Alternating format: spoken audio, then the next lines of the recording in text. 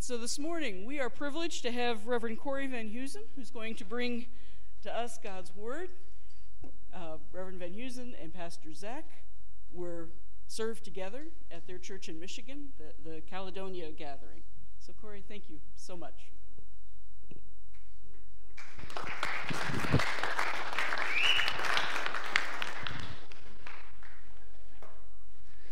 Thank you.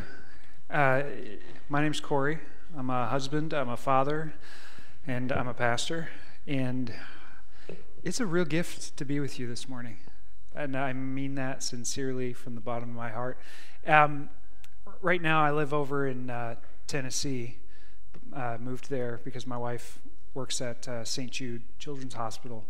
And I'm a pastor of an online church, which means it's been a long time since I got to be in a room with real people who sing like you sang this morning, to worship with you.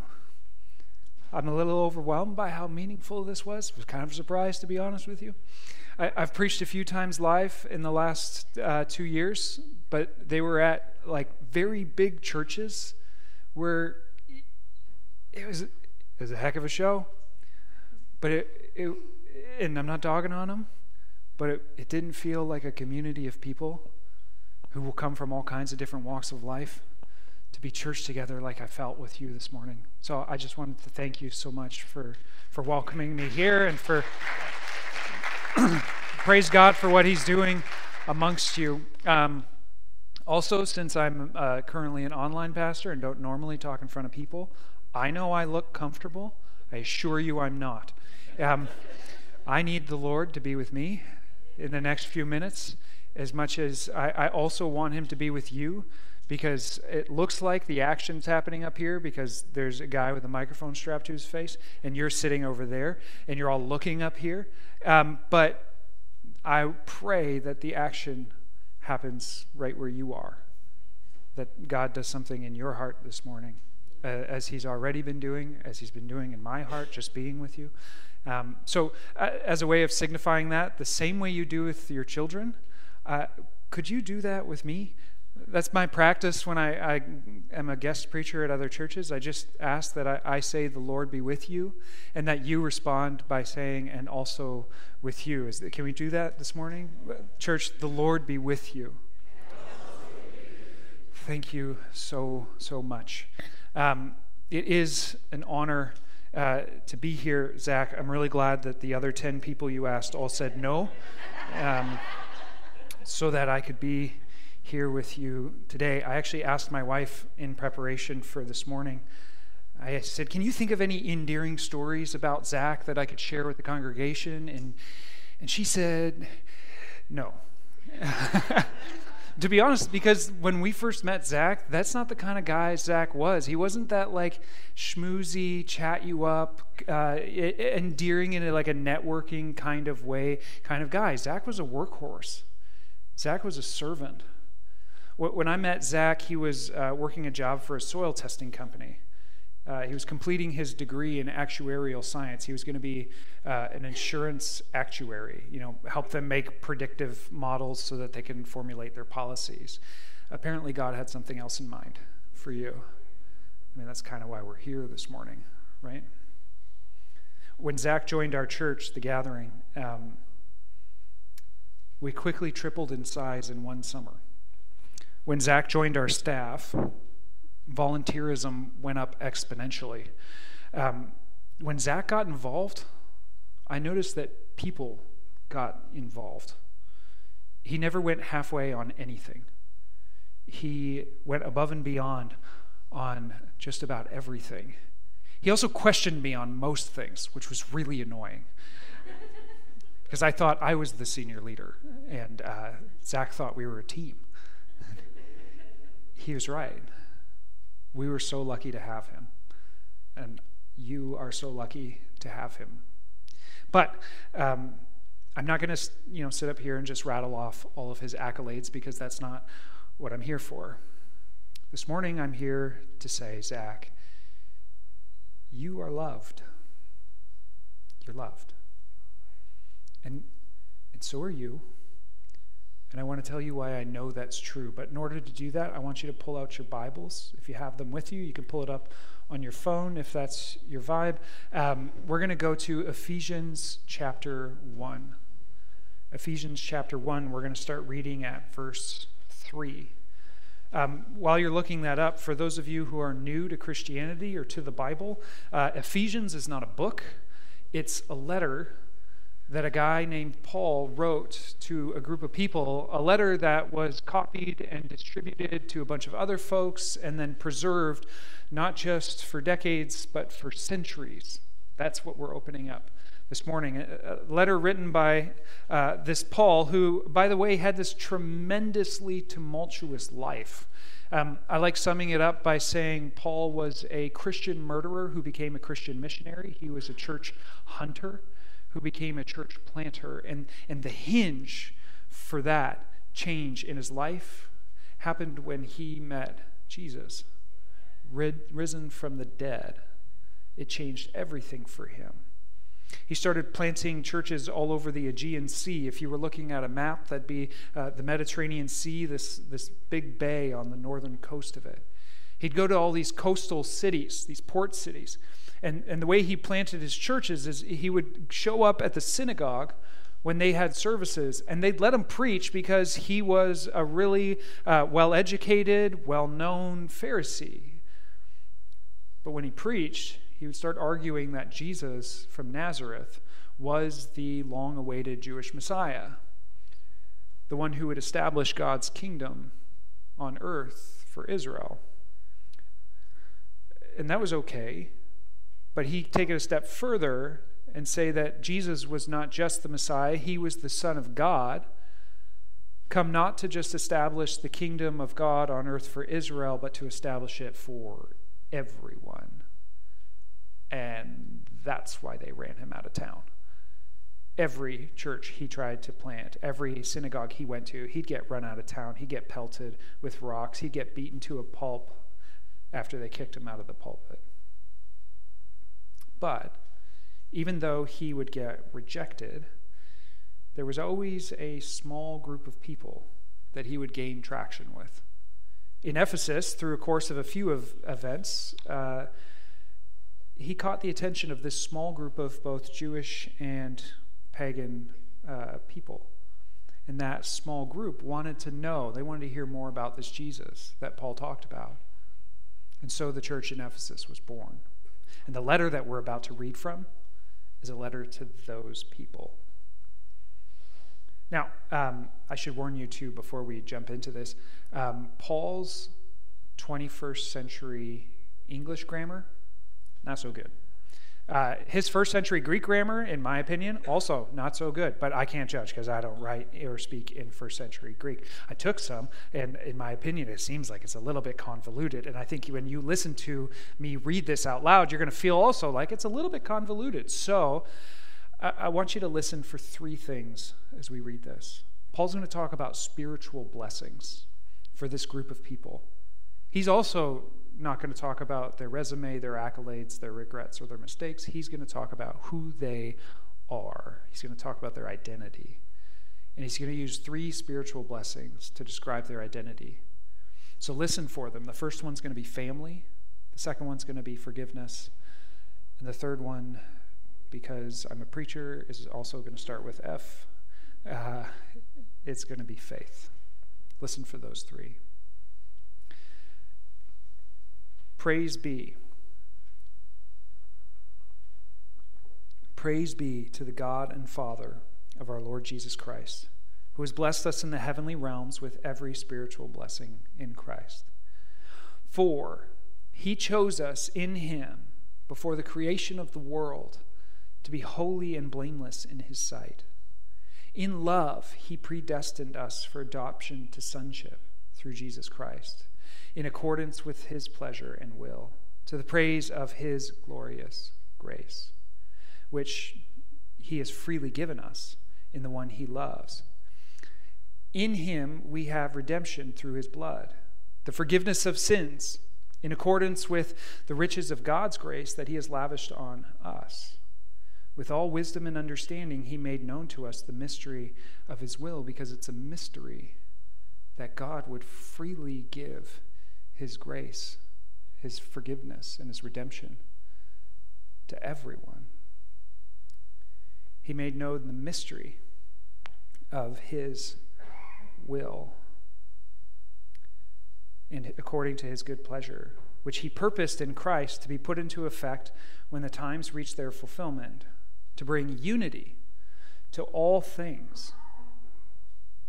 There's something about the redemption and the forgiveness of God that brings unity to all things, not to some things, to all things, not just to Jewish things, to all things, not just to pagan things, to all things, not just to your things or my things, not just to red things or blue things or conservative things or progressive things or religious things or irreligious things. There's something about the forgiveness and redemption of God that levels the playing field for all things. Unity to all things under Christ, in heaven and on earth under Christ. In him we were also chosen, having been predestined according to the plan of him who works out everything in conformity with the purpose of his will, in order that we, who are the first to put our hope in Christ, might be for the praise of his glory. And you also, remember, he's talking to this little group of people who are interested in Jesus. You also were included in Christ when you heard the message of truth, the gospel of your salvation. When you believed, when you had faith, you were marked within him with a seal, the promised Holy Spirit, who is a deposit guaranteeing our inheritance until the redemption of those who are God's possession, to the praise of his glory. We're going to stop there. 3 spiritual blessings. The first is family. Paul says God chose us. He predestined us. Before the creation of the world, some translations say before the foundation of the world, the foundation of the cosmos, God predestined us to be his children. The language that he uses is adoption. Now, here's the thing. It's really easy to get all hung up on his convoluted language there, get all hung up on the words he uses like predestination and before the foundation of the world. I mean, what kind of statement is Paul making here about the nature of time and reality and God's omniscience? And he knew beforehand that some people were going to choose later. And how does that all work? Did he pick some to condemn and pick some to save? And how does that work? None of that's Paul's point here. Those are interesting things. We can talk about them, we can debate them, and Christians have for centuries. But none of that's Paul's point here. Remember who he's talking to. He's a pastor. He's not a physicist or a biologist. He's not trying to make a statement about the nature of reality. He's trying to make a statement about the nature of their relationship to God. He's impressing onto this group of people that God has opted to make them part of his own family. Now, you got to ask yourself, why is this so important to this group of people? I mean, we know it's important because this letter was copied and kept and passed around and preserved. This isn't grandpa's love letters to grandma from 10 decades ago. This is centuries that this has been kept. This was really important to them. Why was it so important? I think for both the Jewish and the pagan folks in the audience, it was important because they didn't know where they stood with the gods. For the Jewish folks in the audience, they thought that God chose them to be in the family because of their bloodlines and then subsequently their religious behavior. They were in the family because they were part of Abraham's family. And the way you knew you were in Abraham's family was you followed the Abrahamic rules that were written down by Moses. And by the way, that's a really thick bunch of papers with a lot of rules. How are you supposed to know if you're keeping all of those perfectly to know where you stand with God. For the pagan folks in the room, they really didn't know what the gods thought about them. As far as they could tell, the gods didn't really think much about them at all. For the most part, they were just distant deities who could care less. The best that they could hope for is to offer enough, sacrifice enough, to give enough in order to gain the gods' favor, or at least stay off their radar so that they could ensure themselves a decent life. Both of these groups had the same religious result, though. An unattainable or an unknowable expectation for how to please the divine, which could leave them to wonder and never really be sure what the divine thought about when it thought about them. To wonder what the God or what the gods think about when they think about us. And to that group of people, Paul says, you don't have to wonder. You don't have to wonder. God chose you to be a part of the family. Before your bloodline ever existed, before your religious behavior ever came into play, God decided that you would be his child, that you would be a part of his family, your family. Now, this would have been a difficult concept for this group of people to accept so easily. I mean, their entire relationship with the divine was based on bloodlines and behavior. I mean, the idea of parsing out God's love from your bloodline or behavior was completely foreign. I mean, the divine's pleasure is not based on my religious performance. How could that possibly be? Isn't it about me knowing the right things and doing the right things and saying the right things and believing the right things in order to please God? Which leads to Paul's second blessing. Redemption. You're forgiven. Some of them may have protested as they read Paul's letter. Paul, what's the point of faith in religion if God just loves me and accepts me to be part of his family?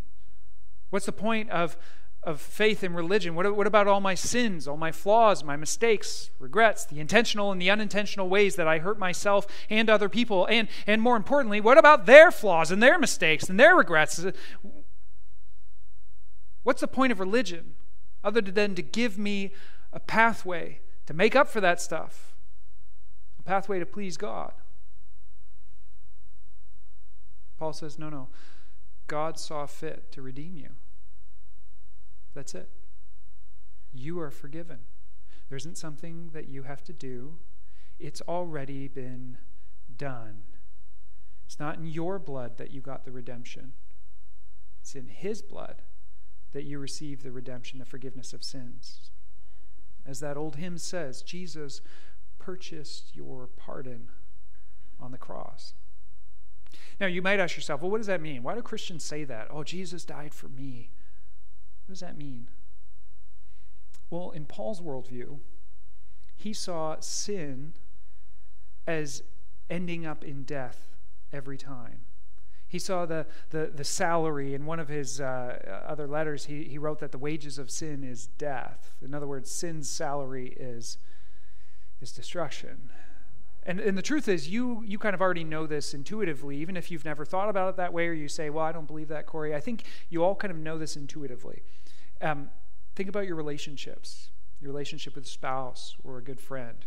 When you lie, and we'd call that a sin, a little death occurs in your relationship, right? And for Paul, the way he sees the world, he says, look, every sin results in some kind of death. And a life filled with sin ends in destruction. We're all on this sort of sliding slope. We're slaves to it, on our way to destruction. The ultimate outcome for a life filled that way is separation from God and all that is good. And so in order to solve that, to save humanity from that end, God the Father sent his Son Jesus to renegotiate the relationship. The word that Paul uses is redemption, and it's an ancient slave market term that refers to purchasing a slave's freedom. That means that Jesus purchased our freedom from that slavery to that slope of sin and ultimately to destruction. And the purchase price that would have been our life was his life. You have redemption, the forgiveness of sins. He brought you back from death with his own life. So Paul says to the Ephesians, listen, God loved you so much that he thought that you were worth dying for. He valued you so much that he thought that you were worth giving his life for, which, again, raises that interesting question.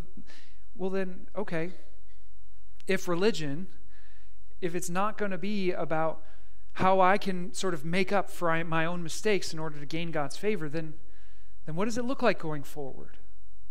What is this whole thing if it's not about a pathway to please God? God already has chosen you to be in the family and has forgiven you in Christ. So now what's this whole thing about? And that's where the third blessing comes in. Faith. Paul says you were marked with the Holy Spirit when you believed. To believe, the Greek word there is pistis, is to have faith. It means that you trust that God chose you to be in the family. You trust that Jesus' death does purchase your pardon and buys your freedom. You trust and believe that that's true, and then accept the invitation to live and love like him in response. Which I think the world is desperate for the church to do this. I think the world is desperate for the church to be a people who believe in the forgiveness of God, that there isn't something you have to do to earn it, that it's already been done, and that in response to that, we would live and love like Jesus.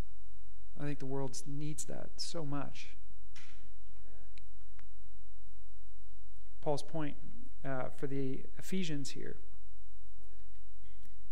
he says, if you've had really any shred of a desire to do that, to live and love like Jesus, it means you've been marked with the Holy Spirit.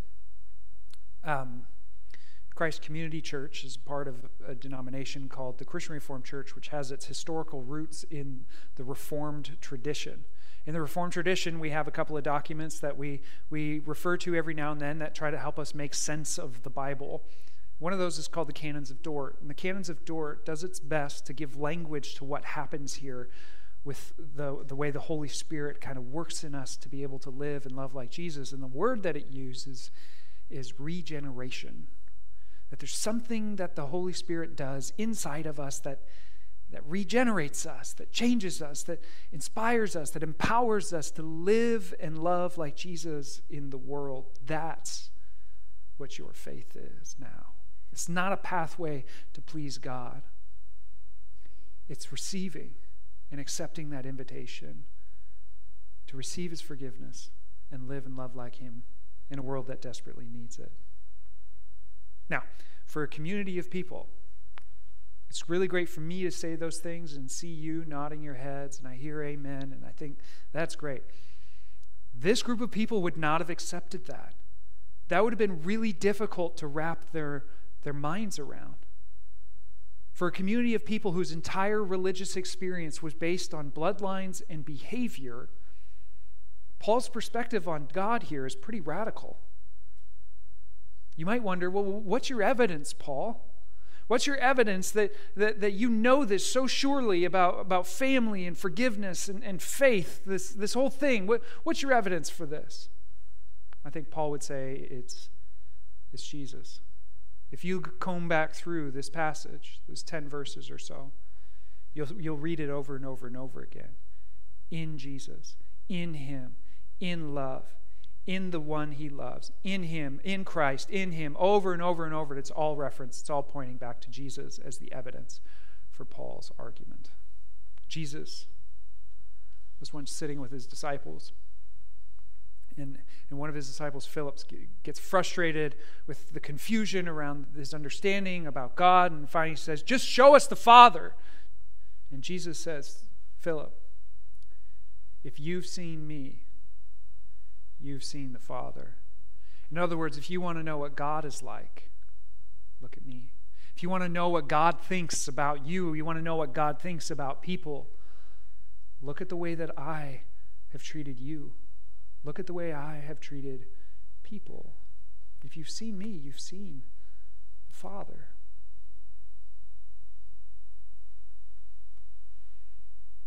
I loved you so much, I thought you were worth dying for. So I say to you this morning, Zach,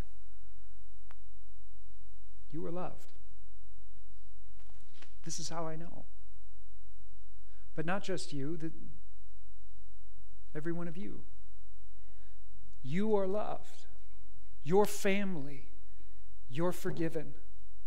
And you are a part of, or in being invited into, a faith that not only you and I need, but this world desperately needs.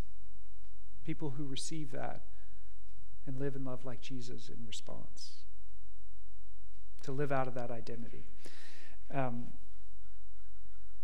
Zach, today is your ordination. You've been serving here as pastor for almost a year now. Coming up, maybe in January, right? You've been here for 3/4 of a year. But today's the official date. It's really the date where this church, you, recognize and ordain you into a particular role in this community. But that role will be so enhanced if you are settled in your identity, that you are loved.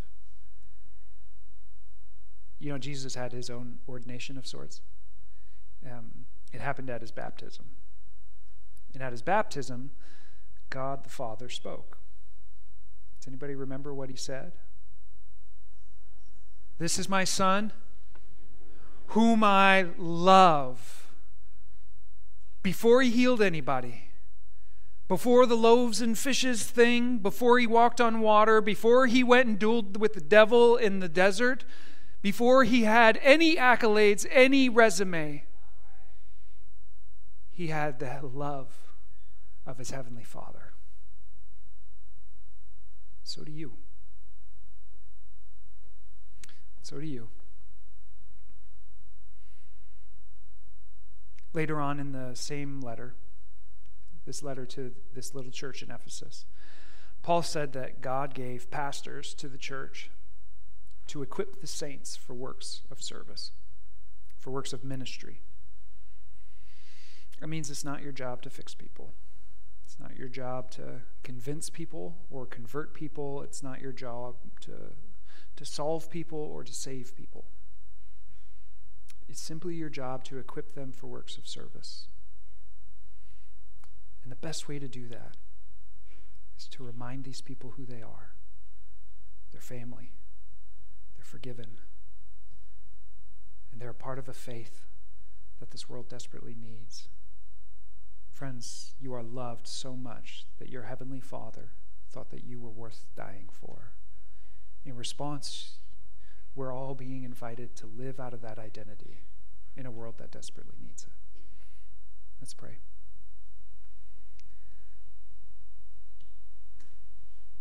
Father in heaven, you are so good to us. You've been so good, so faithful. Lord, I do feel pressed to admit on behalf of those of us who at times get you confused with life, that as long as life is good, then that means you are good. But if life's not good, if life's hard, if life's difficult, if life is so rough on us, that somehow we imagine that you are no longer good. Lord, I pray that you would impress on us this truth that we've heard today, that we are loved, and that your love is not based on our current circumstance, certainly not our bloodline or behavior, but that it's based on the cross and what happened there. Lord, thank you. Thank you for that. Jesus, thank you for being willing to shed your blood on our behalf, to purchase our pardon. What a gift to know that I don't have to live my life trying to earn love or make up for my mistakes, but that I can live and love like you because I know deeply that I am loved by you.